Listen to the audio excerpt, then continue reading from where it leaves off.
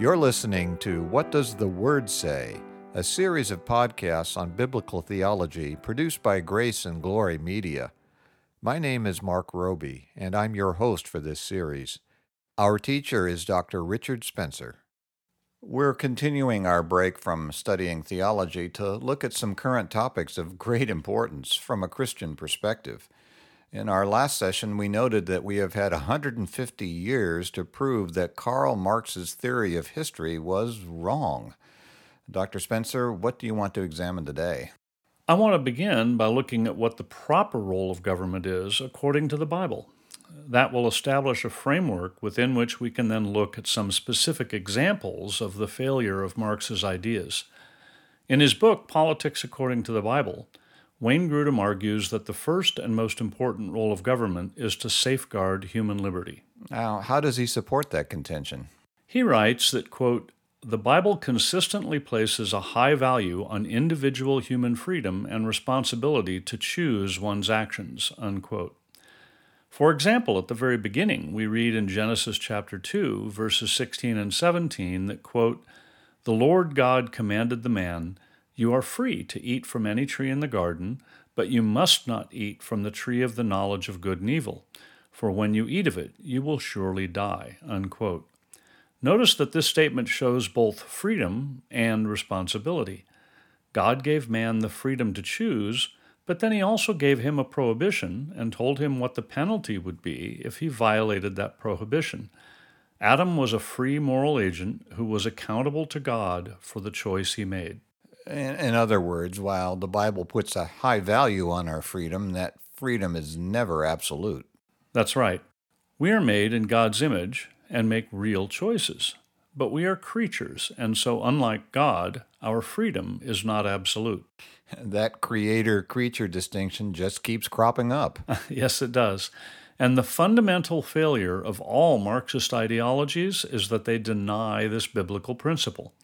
They think man is absolute and not accountable to anyone. But returning to the proper role of government, in the famous passage about government in Romans chapter 13, we read in verse 4 that the ruler, quote, "is God's servant to do you good. But if you do wrong, be afraid, for he does not bear the sword for nothing. He is God's servant, an agent of wrath to bring punishment on the wrongdoer," unquote. That clearly supports the idea that the government is there to serve the people. It is to do us good, which certainly includes protecting the individual rights enumerated in the Bible, including the right to own private property. And in order to do good to its subjects, the government must have the power both to defend its citizens from outside aggression and to punish those in the society who do evil. Yeah, that power is necessary because people are sinners.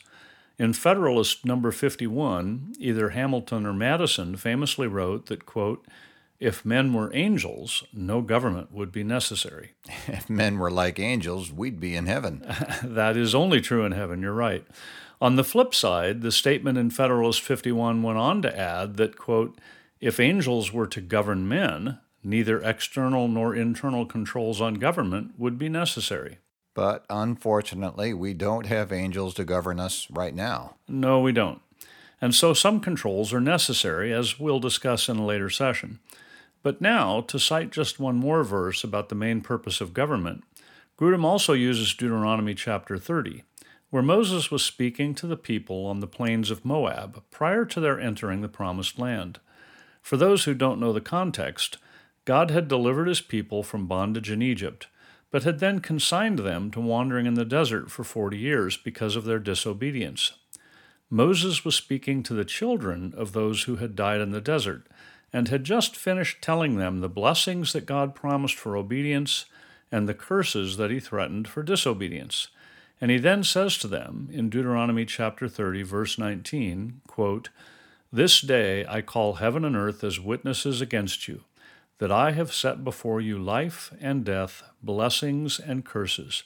Now choose life, so that you and your children may live." And again, we see liberty, but liberty fenced in by responsibility. People can choose whether or not to obey God, but there are blessings and curses set before them, and their choice determines which they will receive. And that is a reasonable pattern for civil government to follow as well. People have a God-given right to personal liberty, but there must be laws that bring punishment if they do things that are harmful to others in the society. This isn't the time to talk about what those laws should be, but the key point is that government's main role is to provide a structure that protects each citizen's liberties or rights from being infringed by others, whether by individuals or by the government itself. That sounds suspiciously like our Declaration of Independence, right after the famous line that, quote, "We hold these truths to be self-evident, that all men are created equal, that they are endowed by their Creator with certain unalienable rights, that among these are life, liberty, and the pursuit of happiness." It goes on to say, quote, "that to secure these rights, governments are instituted among men, deriving their just powers from the consent of the governed." And we are very privileged to live in a country that was founded on that principle. But there have also been a number of attempts over the years at founding societies on socialist principles. The first one I want to mention was founded by a man named Robert Owen.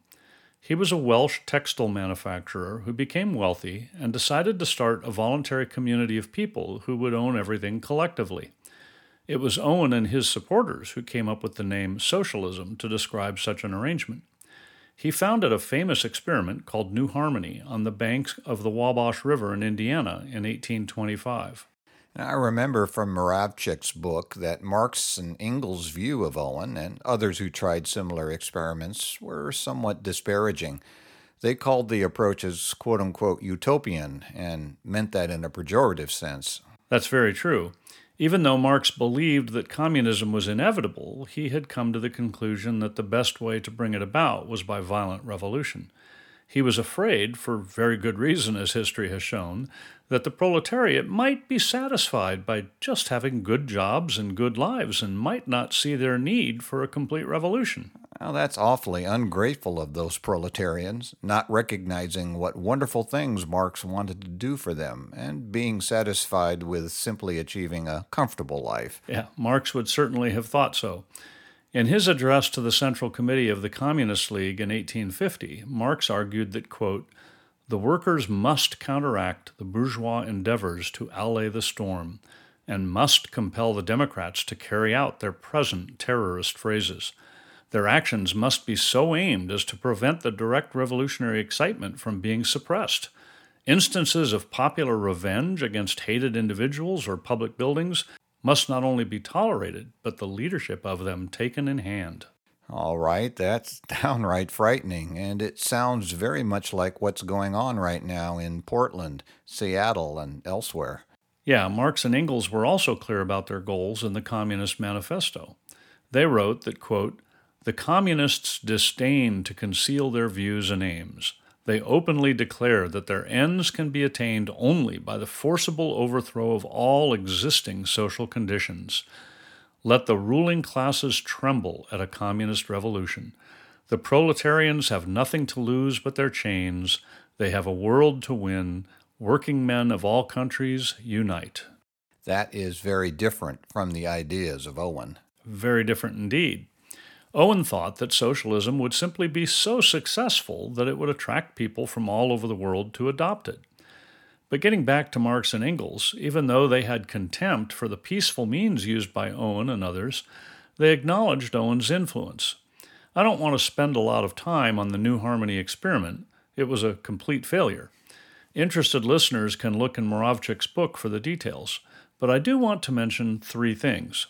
First, Owen believed that no human, quote, "is responsible for his will and his own actions," unquote, because, quote, "his whole character, physical, mental, and moral, is formed independently of himself." Well, we at least have to admire Owen for being a consistent materialist. As we've noted before in these podcasts, if the physical universe is all that exists, then there is no free will. Human beings are reduced to being nothing more than sophisticated biological machines. That's true.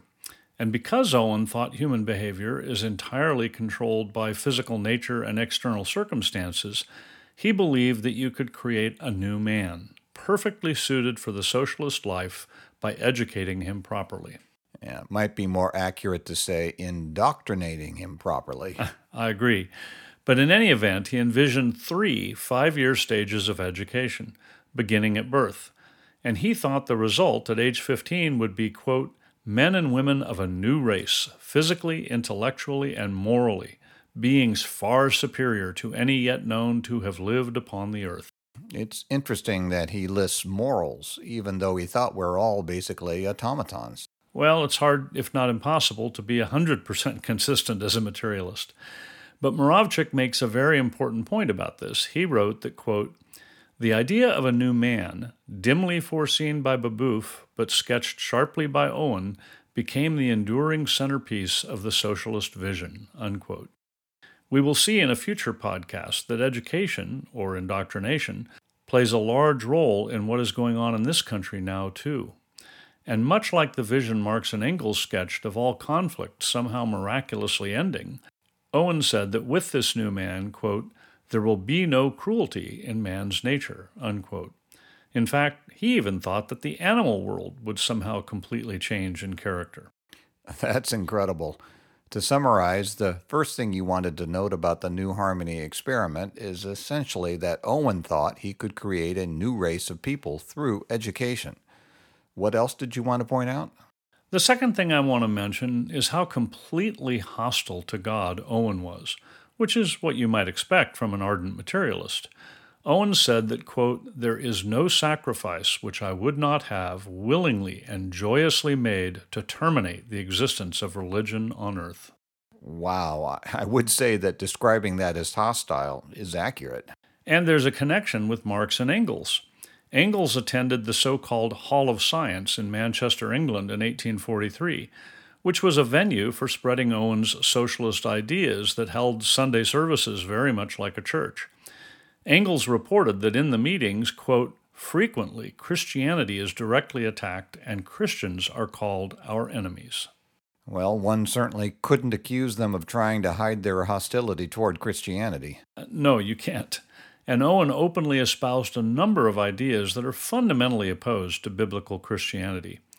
For example, speaking about the New Harmony community again and quoting from Moravcsik, quote, Owen's critics charged him with advocating free love, and he gave them basis for the charge. Owen argued that the institution of marriage was unnatural and rendered prostitution unavoidable. That is irreconcilably opposed to the biblical view that God created man, male and female, established marriage and family in the garden, and said that marriage was for life. It is absolutely opposed to God's plan, and opposition to the traditional nuclear family is still part of communist beliefs. And Owen's position went even further. Moravcsik notes that, quote, Owen's design for villages of unity and cooperation had been criticized for their proposal that boys and girls share common dormitories in their teen years. Owen asserted that in the new moral world, celibacy beyond the period plainly indicated for its termination by nature will be known to be a great crime. Sounds like Owen would have been right at home in the 1960s in this country. Well, we'll get to the 60s in a later podcast, but they bear a remarkable similarity to these socialist ideas for a very good reason. But let me get to the third and final thing I want to say about New Harmony. What's that?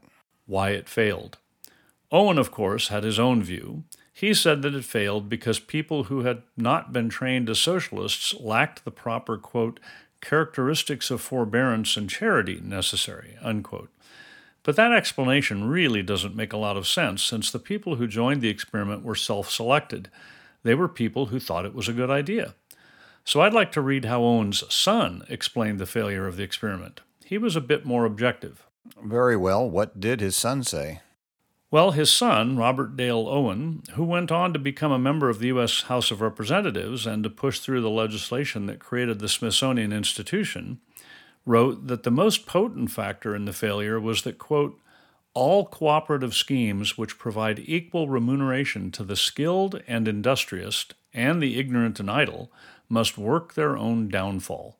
For by this unjust plan of remuneration, they must of necessity eliminate the valuable members who find their services reaped by the indigent, and retain only the improvident, unskilled, and vicious members. Ouch! That's brutal. In other words, socialism doesn't take into account human nature. True, but he was speaking particularly about voluntary communities of people. The same problem manifests itself in different ways when people do not have the freedom to quit the cooperative arrangement, as we'll see later.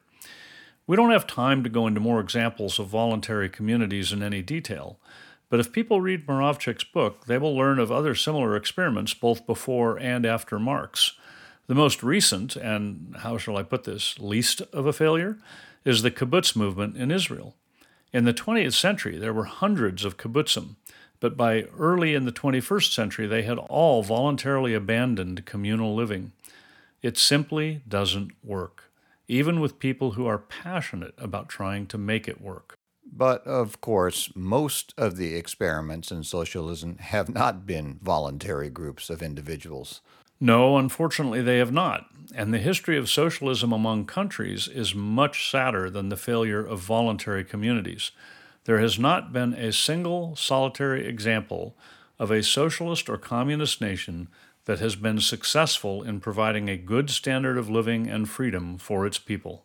And I look forward to examining that topic further next time. But we're out of time for today, so I'd like to remind our listeners that they can email their questions and comments to info@whatdoesthewordsay.org, and we'll do our best to answer you.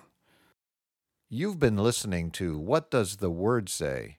Brought to you by Grace and Glory Media, and I'm Mark Roby. In our next session, Dr. Spencer will continue to examine socialism and communism, and we hope you'll join us. The session you heard today is available, along with all other sessions, in the archive on our website at whatdoesthewordsay.org. We also have a free book available to you entitled Good News for All People, written by Reverend P.G. Matthew, founder and senior minister of Grace Valley Christian Center. To request your free copy of this excellent summary of the biblical message of salvation, go to whatdoesthewordsay.org.